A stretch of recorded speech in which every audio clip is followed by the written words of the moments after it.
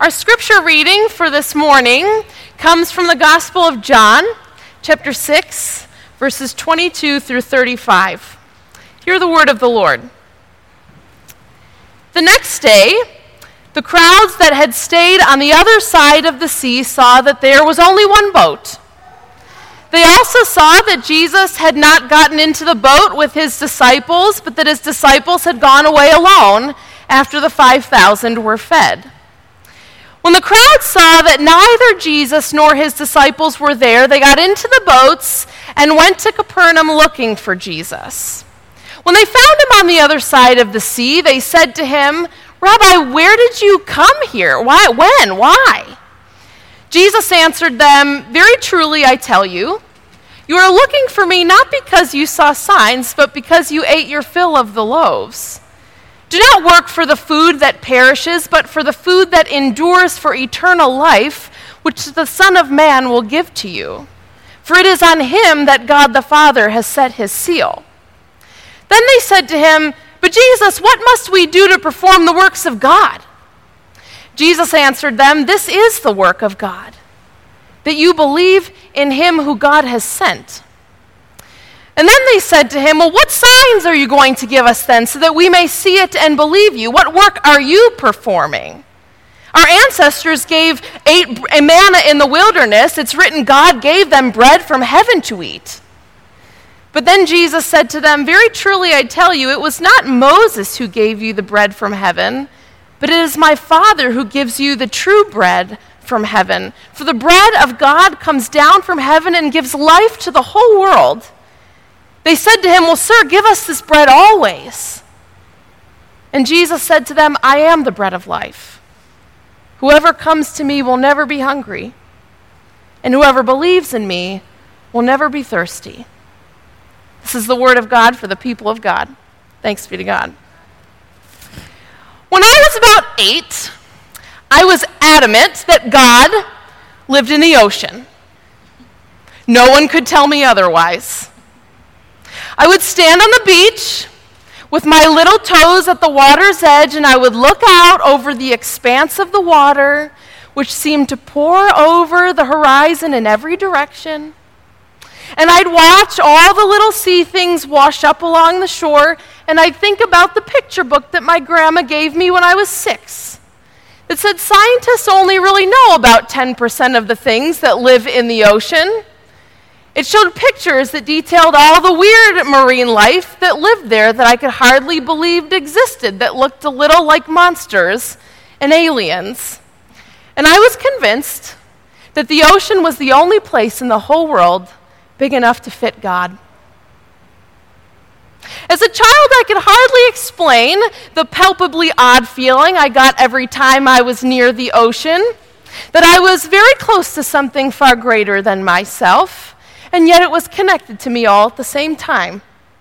The hair would stand up on my arms, and I'd feel a warmth growing in my chest, and I always took it as a sign that God was not so far off. Each moment I spent at the beach as a kid felt like nothing short of a tiny miracle. When I became a teenager, I started attending a church that told me that God lived in heaven and cautioned me that I should squelch any thought of an ocean God, lest people consider me a heretic, or even worse, a pantheist, right? I began to believe that the reason I had feelings was because I was a little girl instead of a little boy, and little girls had a tendency to let their little feelings run wild, and they shouldn't be trusted.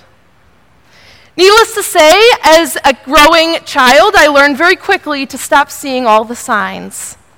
Instead, I read my Bible, I prayed at my bedside, I went to seminary, and I dissected the history of Christianity and debated the ins and outs of theology. All the things I was told made me a good and faithful Christian. But in time, my faith grew dry and stale. I kind of stopped seeing any signs that God might be animated in the world around me, and it wasn't until many moons later, when a very good mentor reminded me that there are often many more places where God can be found in this world than cannot be found, that I started to think maybe I was onto something as a kid. Perhaps the ocean was a sign, after all, a place where at least part of the divine life of God could be found. Perhaps more than any other gospel, John's is chock full of signs and miracles, 7 big ones to be exact, and most of the people who are present for them miss them entirely. In this story, we find that Jesus offers the first of the 7 signs, and perhaps the easiest way to explain why this is so important to John is not only so that Jesus' followers would help him understand who he was, but it would show his followers how the divine life of God was moving in their lives and in the world around them. We can identify these signs in John because each miraculous thing that happened is paired and comes just before an I am statement that Jesus makes. In this case, it's I am the bread of life. Other places in John, it's I am the light of the world, or I am the good shepherd, or I am the gate. You may have heard of these. But in just about every case, his followers don't get it. Respond by becoming confused, and if not confused, then frustrated or downright indignant. And almost all of them miss the miracle entirely. In our text for this morning, Jesus and his disciples have just fed 5,000 people with a few mere loaves and fillets of fish. It's nearly impossible to think about, and yet almost no one in the crowd even noticed. The people, they rushed to Jesus after he fed them, but it's clear there's a disconnect between what they had just experienced and their understanding of Jesus. He feeds all of them, and even still, they ask him to perform yet another sign before they were willing to believe in the divine thing that was happening right before their very eyes. Now, if we take this story at face value, it seems a little crazy to us, doesn't it? Most of us, at some point in our lives, have prayed that if real and moving, the divine would somehow make itself more obvious in our lives. And so, if any of us had witnessed any one of these miraculous moments, I'm not entirely sure we'd really need to ask for another, would we? So why did they miss the miracle? Why couldn't they see the signs? Why couldn't they see the way that God was showing up? I started to look for clues in the text that might help us answer this question, and it turns out I actually wonder if this text can help us identify 3 major reasons why all of us seem to miss the divine moving in our lives so much of the time. Jesus gives us the first clue. The crowds, they come and find Jesus, and they're a little annoyed that he had left them so quickly. And he says to them, "You are looking for me, not because you saw signs, but because you ate your fill of the loaves." It seems that these crowds are so distracted by the sign, by the food itself, that they aren't thinking of much else. Maybe some in the crowds are desperately poor. They hadn't eaten in days. And they're in such need that the only thing they seem to be able to focus on is what they lack. Maybe for them, the food and the full bellies itself was the miracle, and so they could care less where it came from or how it got there or who was providing it. If they were going to follow Jesus, they needed him to show up in the exact way that satisfied their exact need at that moment, and everything else was secondary. I wonder if others in the crowd were in a slightly different boat. If some of them were more well-to-do, maybe, and the provisions of food was such an everyday thing that they'd never classify it as a miracle or a sign of some divine presence in their life. Sitting around with a group of people and eating bread and fish, that's just too ordinary. And it made me curious. Do we ever miss the signs of God's presence working in our lives for these same reasons? It seems that sometimes we're so focused on what we don't have, or we're distracted by the string of chaos or bad news threatening our lives and the world around us, that we completely miss the attributes of God when they do show up. Don't we sometimes, like the crowds, put conditions around our faith that God would have to show up in this way or in that way for us to give ourselves wholeheartedly to the thing we know God is calling us to do. We need a less busy schedule, or healing from something or someone, or big bold letters written across the sky. And if we don't get them, or if life doesn't go our way, then we use it as an excuse to just assume God isn't there. Other times I wonder if we miss this divine movement in our lives because so often life is just so ordinary. It's so mundane. Most of us in the room, we're really quite fortunate. And so it would be easy for us to take for granted the ordinary ways the divine life of God shows up. Because we have this mistaken idea that God will only show up in the big and flashy gestures. I think that sometimes we miss the greatest acts of divinity, the greatest miracles unfolding in the world, like the kindness of strangers or a growing child, or a plant's ability to communicate with another plant, or an ocean tide, or even our daily bread, simply because we haven't trained our eyes to see the divine life of God at work in them. Or because we as the church might train people out of seeing it in them. The second clue in this text for why I think we sometimes miss the divine moving in our lives comes from a question that the crowds ask Jesus. What must we do to perform the works of God?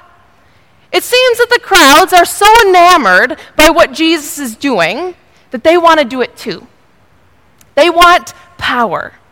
The power to change their own circumstances. The power to change the lives of those in the world around them. They want to perform and accomplish the same mighty things that Jesus is doing. But they have no idea where this power comes from, and they hadn't allowed it to shape and transform their own hearts and minds. Jesus has to remind them that this is a power that doesn't come from them, that there is a power at work outside of their own abilities and accomplishments in the world.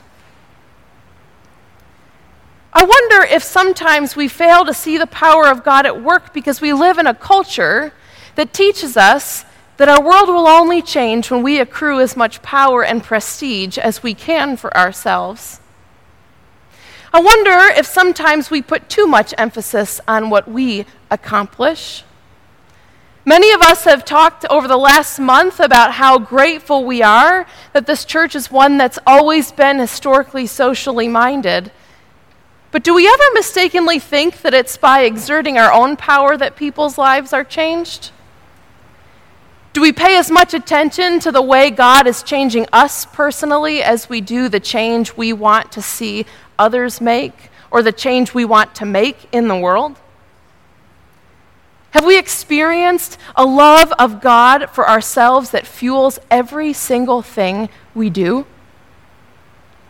The crowds in this passage remind us that the line between speaking out because we've experienced the power of God that has changed us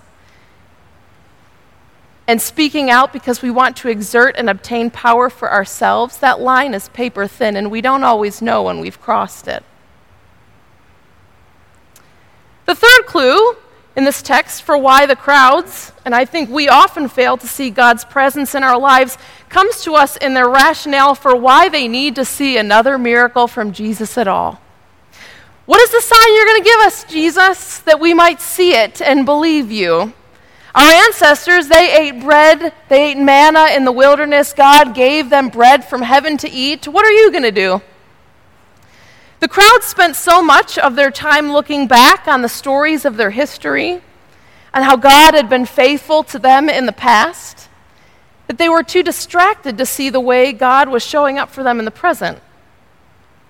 Perhaps their present circumstances made it just too difficult to see clearly.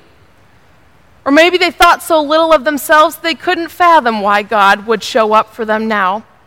But in Jesus' response, he reminds the crowds that the story of God that they remember, this story, it's not just a story about the past. It's a story that they reread and they retell and they remember and that they rebuild community around again and again, because it's a reminder that God has always been a God that does stuff in the present. God had freed their ancestors from slavery. And God had given them manna in the wilderness, but the Spirit of God was also taking care of them right now. Jesus was the bread that they needed, and all they had to do was face forward to encounter it. I think sometimes we can become a little too distracted by the past. Sure, our past can teach us an awful lot, but just like the crowds, I think sometimes we grope furiously for the past, hoping that it will somehow give us a reminder that God showed up at one point in our lives, and we miss all the signs that remind us that hope is here and God is showing up right now. Instead of training our eyes to see where the divine life of God is moving, we get fixated on things in the past when it was easier or more comfortable. We let the past dictate what we think God will or won't do in the future, what we should or shouldn't do in the future. It's a lot easier to look back on our lives and attribute all the good things we have to the divine presence of God, but it's a lot harder to trust that that divine presence is still here with us now when so much of the future is unknown. As a church, I have to wonder, do we believe it? Do we feel it deep in our bones that the divine love of God is actually alive and moving in the world today, or are we missing all the signs? Do we use Scripture or think about our history with an eye to what new thing God might be doing in our present, or do we use Him to limit God? Are we so caught up in the busyness of our lives or the chaos of the world around us that we don't take the time to train our eyes to see what God might be doing or where God might be calling us to go? Do we live in such privilege that we're almost blind to the miraculous ways divinity shows up in all the ways, all the things we take for granted? Have we fooled ourselves into thinking that the greatest power in this world is our own human power, and so we waste our lives in discontentment, striving for things that will never satisfy, and forgetting that each of us are being called to participate in something much greater than ourselves? It seems that sometimes we're so riddled with anxiety about the future or grieving the past that we aren't able to make room for the amazing things God is trying to do in our lives right now. You know, our life and our journey with God, it's a journey.